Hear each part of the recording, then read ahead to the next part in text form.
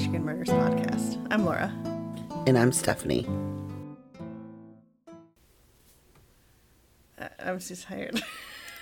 I was like, I got to the intro part. But it's 8 o'clock in the morning. I haven't even made it through a full cup of coffee yet.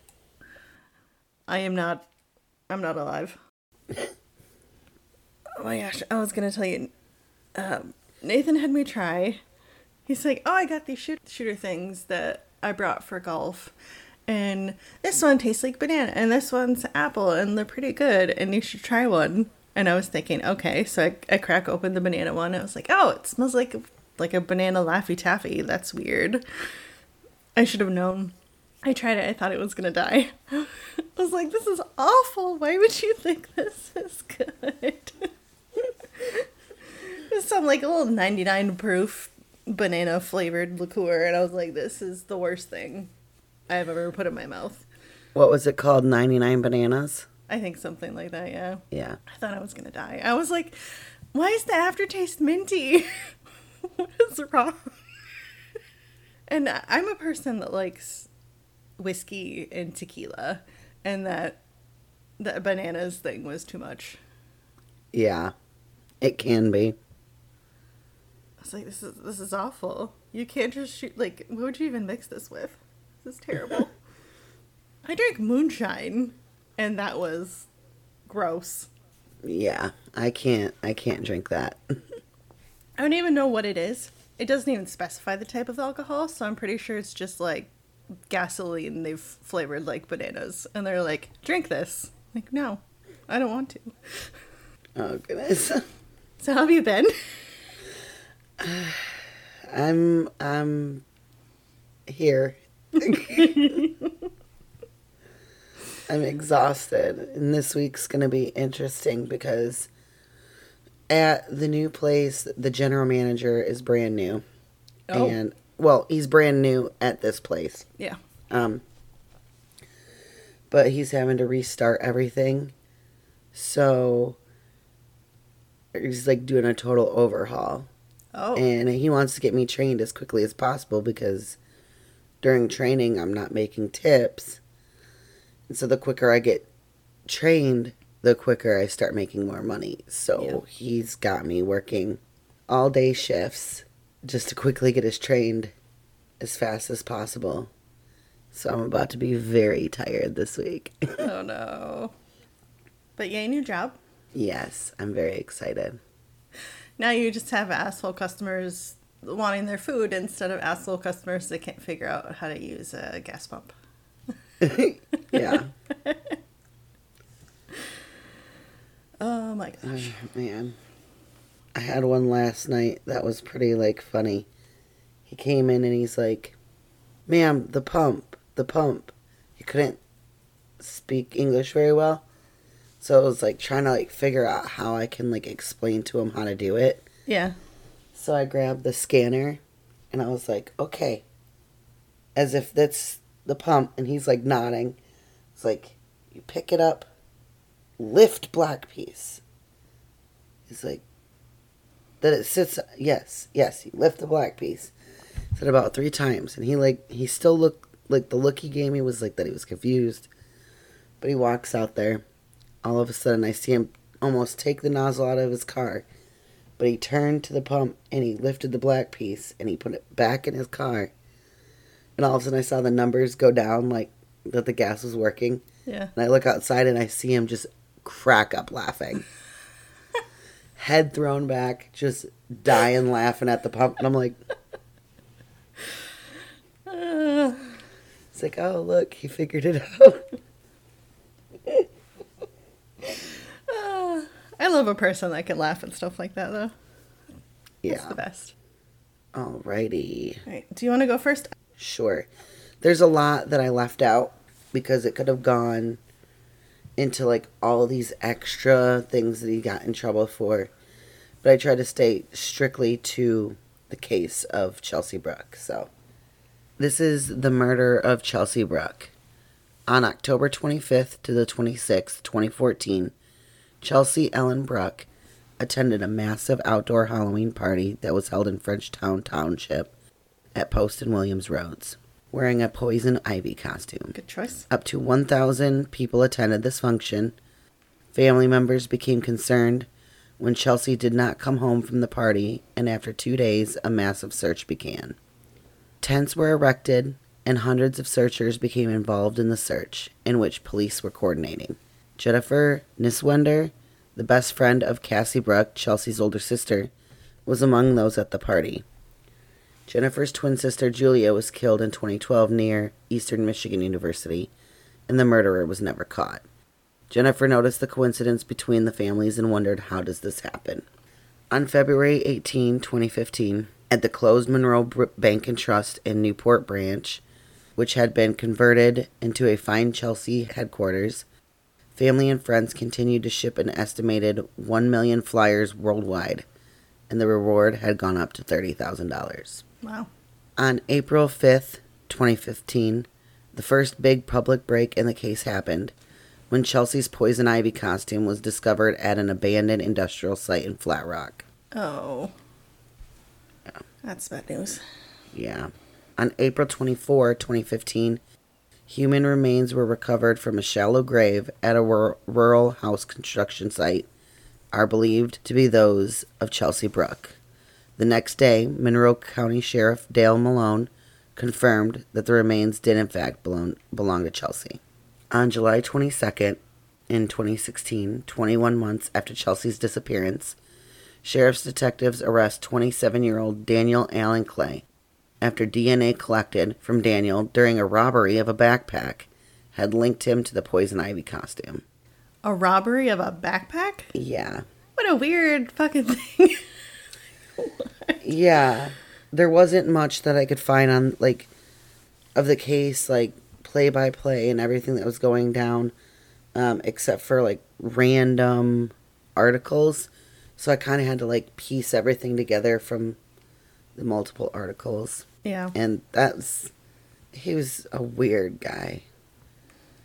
Daniel Clay told police investigators that he and Bruck had been having consensual sex in his car following the party, and that she'd asked him to choke her, in which he did for 20 to 30 seconds.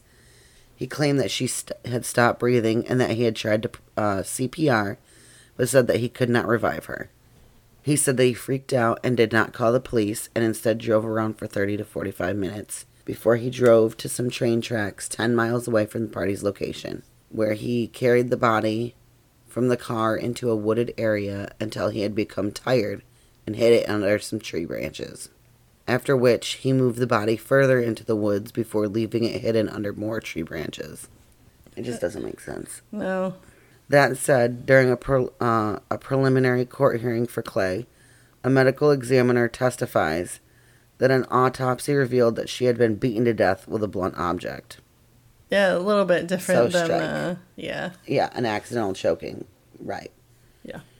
She had suffered multiple fractures of her nose, eye sockets, and jaw.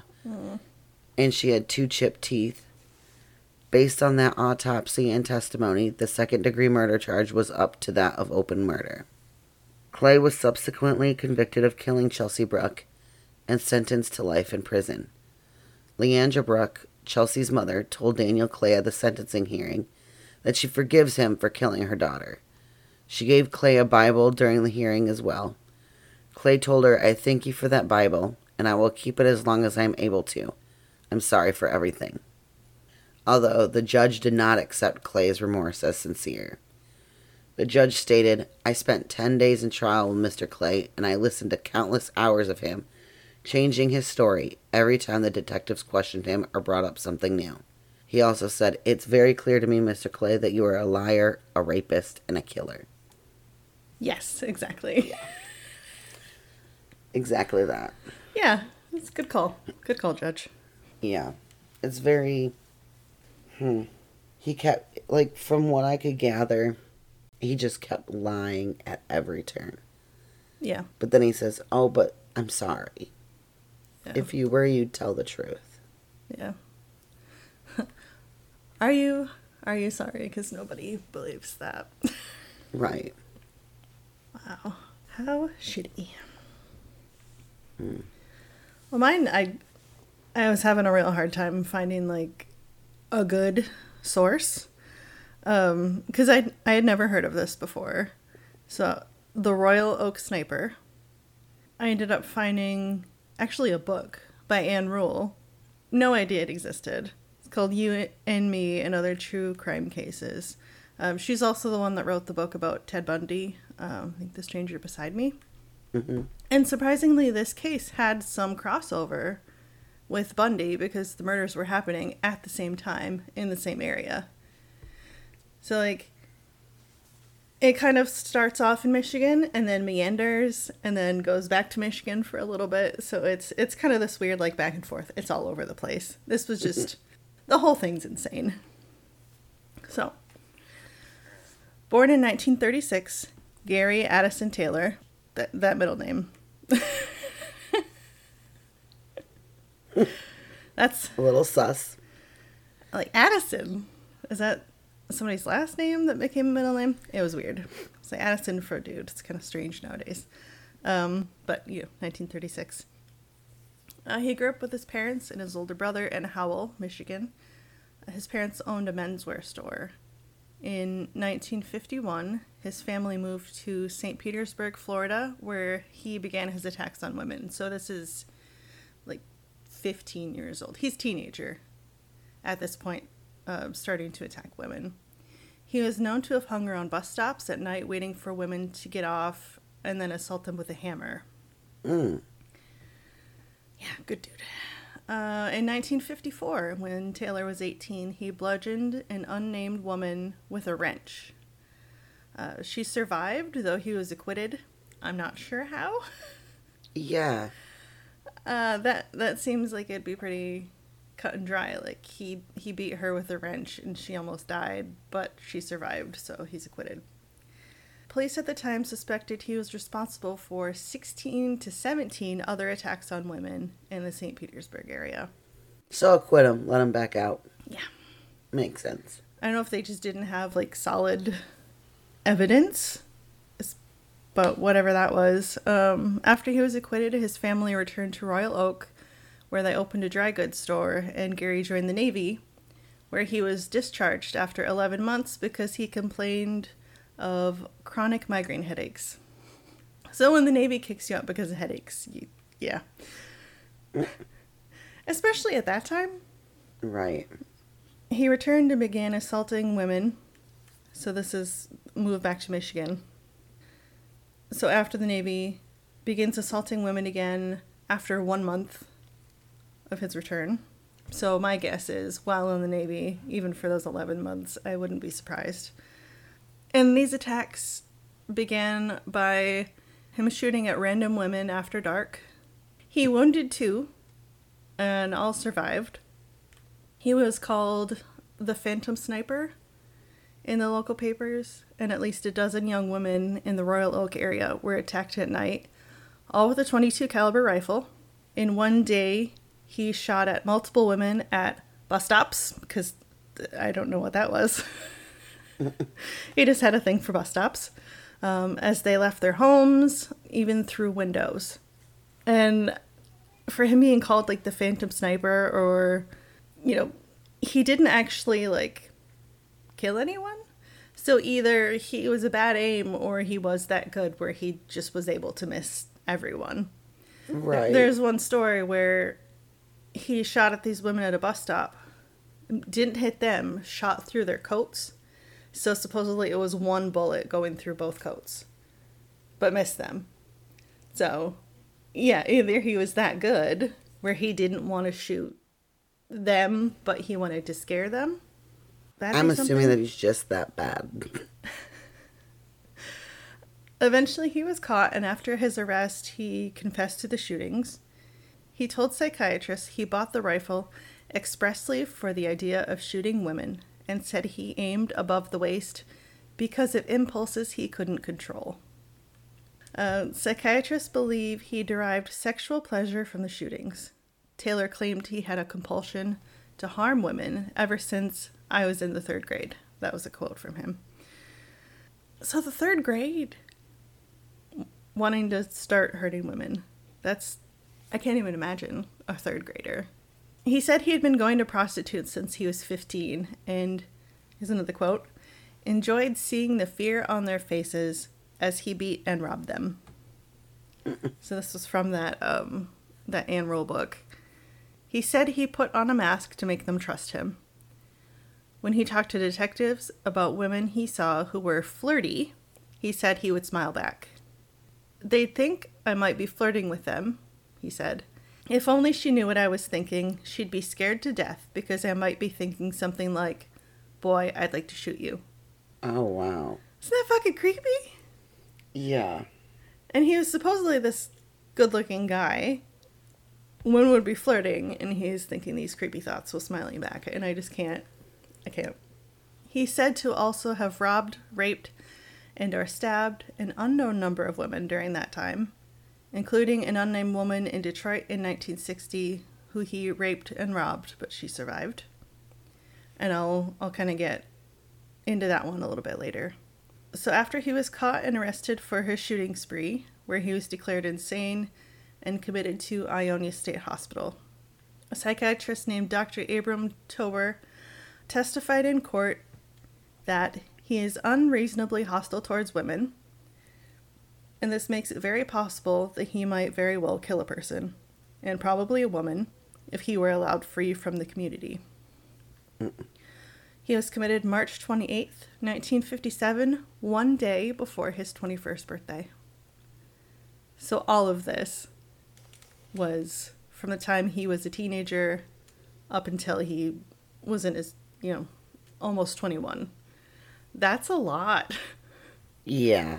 Assaults at bus stops, shooting at women, who knows how many rapes and all that stuff during that time. It's horrifying. Yeah. So 3 years later, in 1960, he was transferred to Lafayette Clinic in Detroit after showing improvement in treatment, and, it gets worse, was allowed to get passes to attend arc welding classes at a nearby trade school. Oh, wow. You can just tell. Like, he was allowed what now? And then, it gets worse. While on a day pass, he talked his way into a Detroit woman's home while posing as an IRS agent, where he raped and robbed her. A year later, while out on another pass, Taylor was apprehended for threatening a rooming house manager and her daughter with an 18-inch machete. Like, where the fuck did he even get that? Like, I don't understand. His trick to get in was that he would say he wanted to rent a room, so when he would return later, they would let him in, and then that's when he would attack. After he was caught, he was returned to Ionia State Hospital. But after the news broke of that arrest, a 26-year-old Detroit woman called police and identified Taylor as the man who attacked her in her art store and choked her into unconsciousness that January. And it just continues to get worse. 1970, Taylor was transferred to the Michigan Center for Forensic Psychiatry in Ypsilanti. In 1972, Taylor was released because under Michigan law at the time, a person acquitted of a crime by reason of insanity cannot be kept indefinitely in a mental institution. He must be periodically certified mentally ill and dangerous to himself or the community. The psychiatric center's doctor, Dr. Ames Roby, and I'm naming him specifically because I blame him for everything that happened after this, Right. diagnosed Taylor's condition as a character disorder and not a treatable mental illness.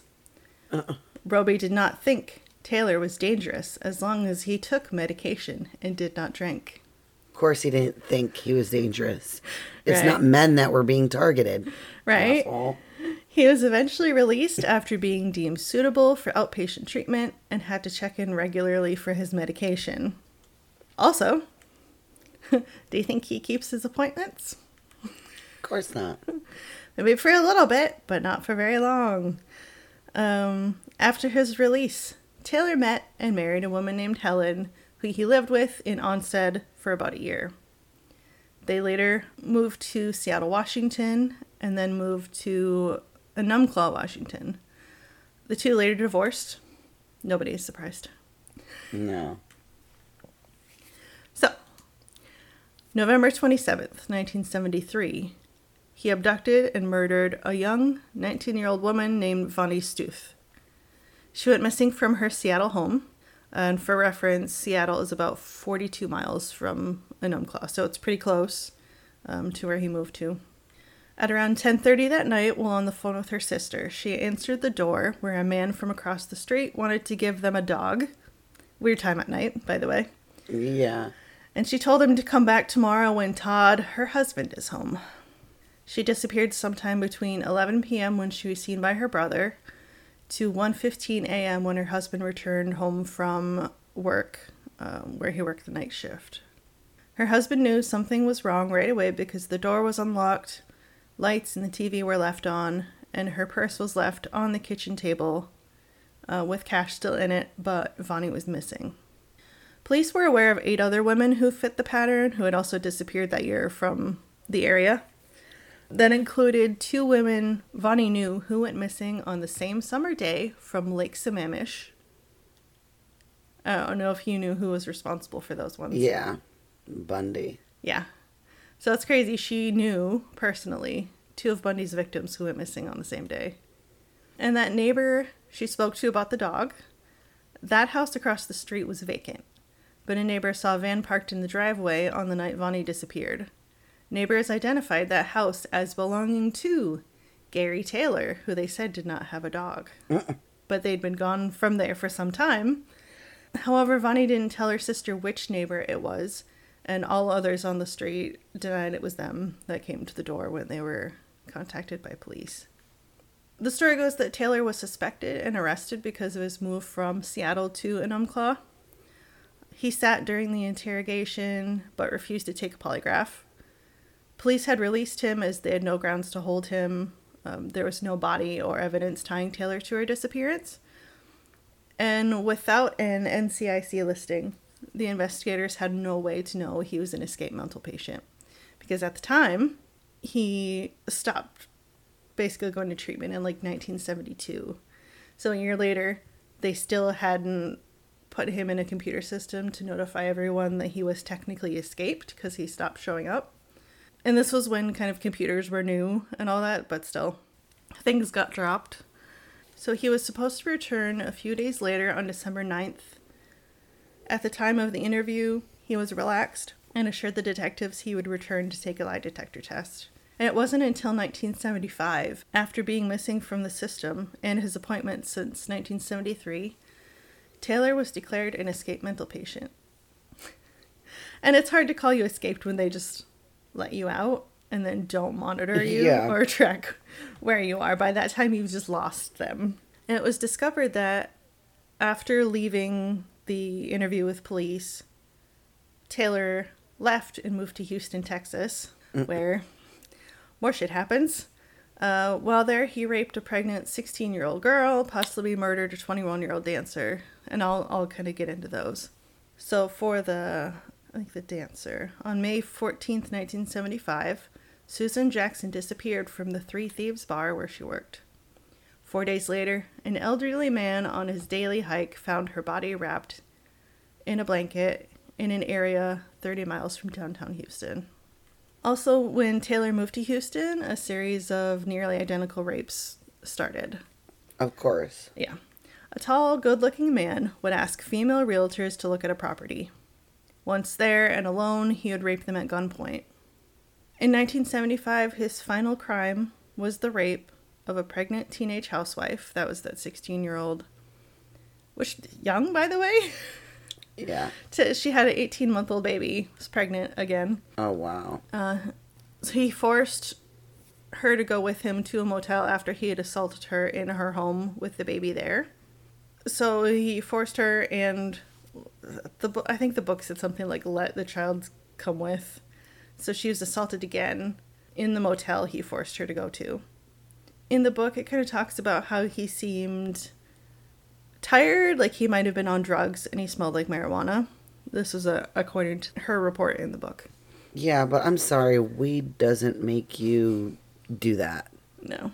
I don't know what she said she smelled it. I don't know if it had anything to do with it or not, but right. Either way, he fell asleep after, and she was able to escape. So when the police arrived, he was gone, obviously. However, with the information the motel had, they were able to identify Taylor as the perpetrator. He had registered as Sarge Taylor with a Michigan license plate number. He was arrested a month later on May 20th, 1975, after police received an anonymous tip that he was working in a Houston machine shop. After Helen, Taylor's ex-wife, heard about his arrest, she informed police in San Diego, California, where she was living, that he had drunkenly told her about killing 4 people. So I'm like, excuse me, Helen. Why not say anything before? Right. And some of these stories are so, like, back and forth about if she knew or not. Some things I read said she knew. Other things were like, oh, I wasn't sure. Like, if somebody even tells you, I was violent towards another person, you're just like, oh, Gary, you nut. That's just Gary. Yeah, Gary was getting a little goofy. I don't believe it. She told police she suspected him of others, including Vonnie Stuth. And when she was asked how she didn't realize he was a killer while they were together, she said, I tell you, he's a very cunning person, and he acts completely sane, and all the time he probably wants to kill. That's nice coming from your ex-wife.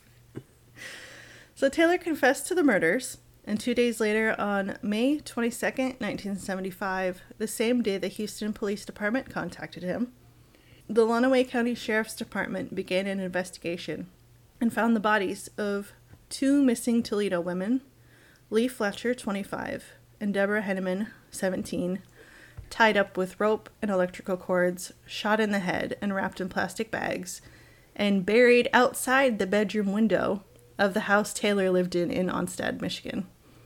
Oh, wow. Some of the things I read said they were sex workers, but I don't see how that was even relevant.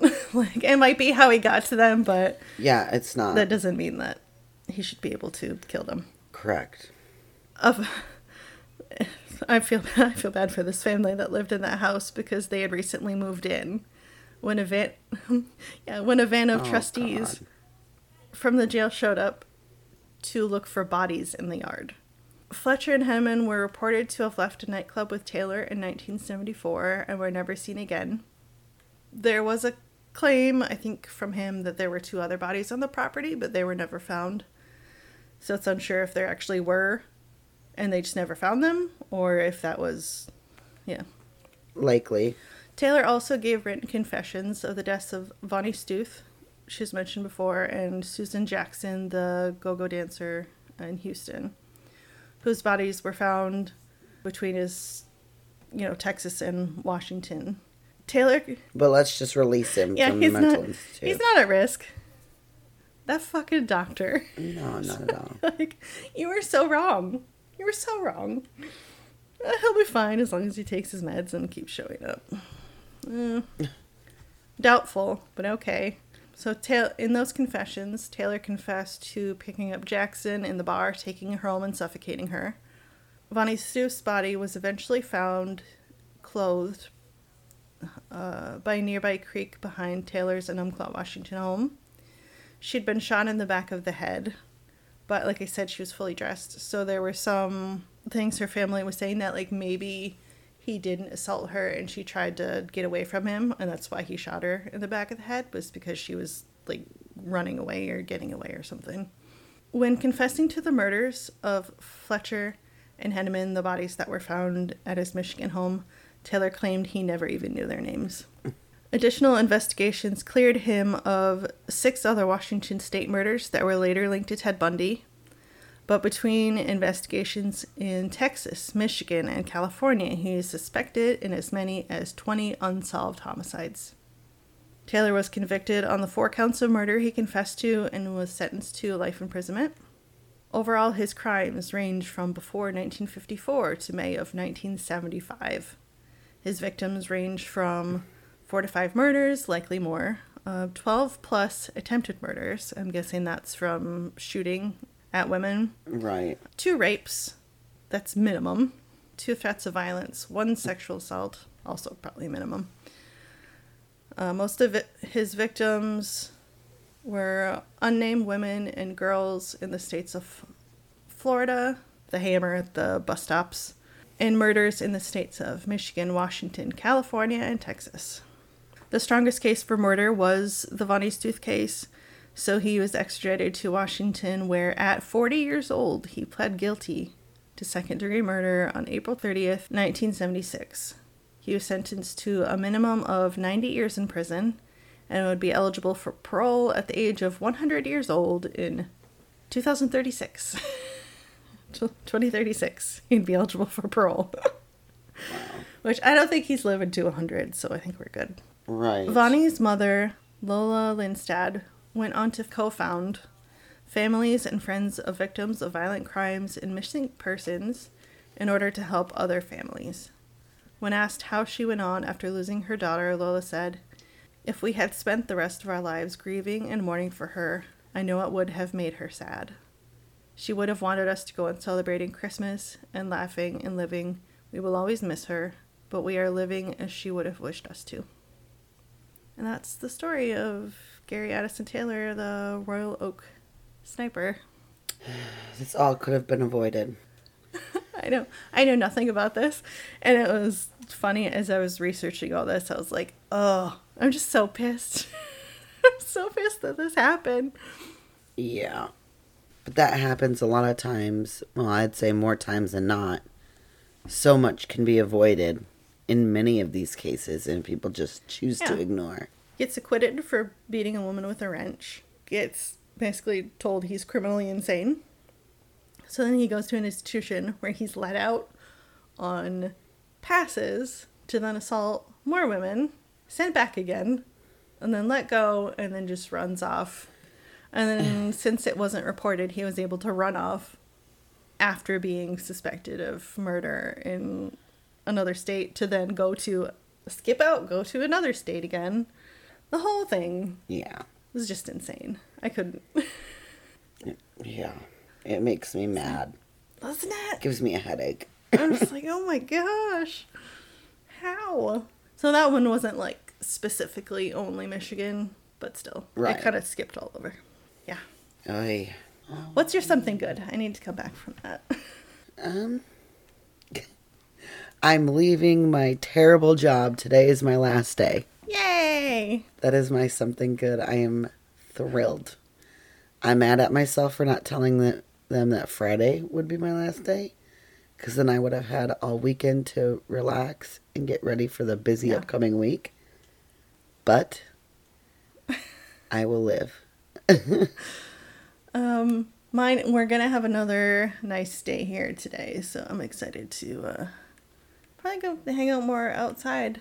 I bought Liam a new kiddie pool yesterday, so we can go play in that, and then I'm doing a seafood boil thing later for dinner. So I have that to look forward to. It's like, I'm gonna try this out. I'm not southern by any means, but I'm gonna try. You do make really good crab legs. Yeah, I've got shrimp and crawfish and crab legs and corn and potatoes and all the boil seasonings and all that stuff, so I'm gonna try it out. Fun. Okay, well, everyone, have fun out there, be safe, and watch out for the crazies. Bye! Thank you for listening to this week's episode. The music titled Teller of the Tales was provided by Kevin MacLeod and can be found at incompetech.filmmusic.io.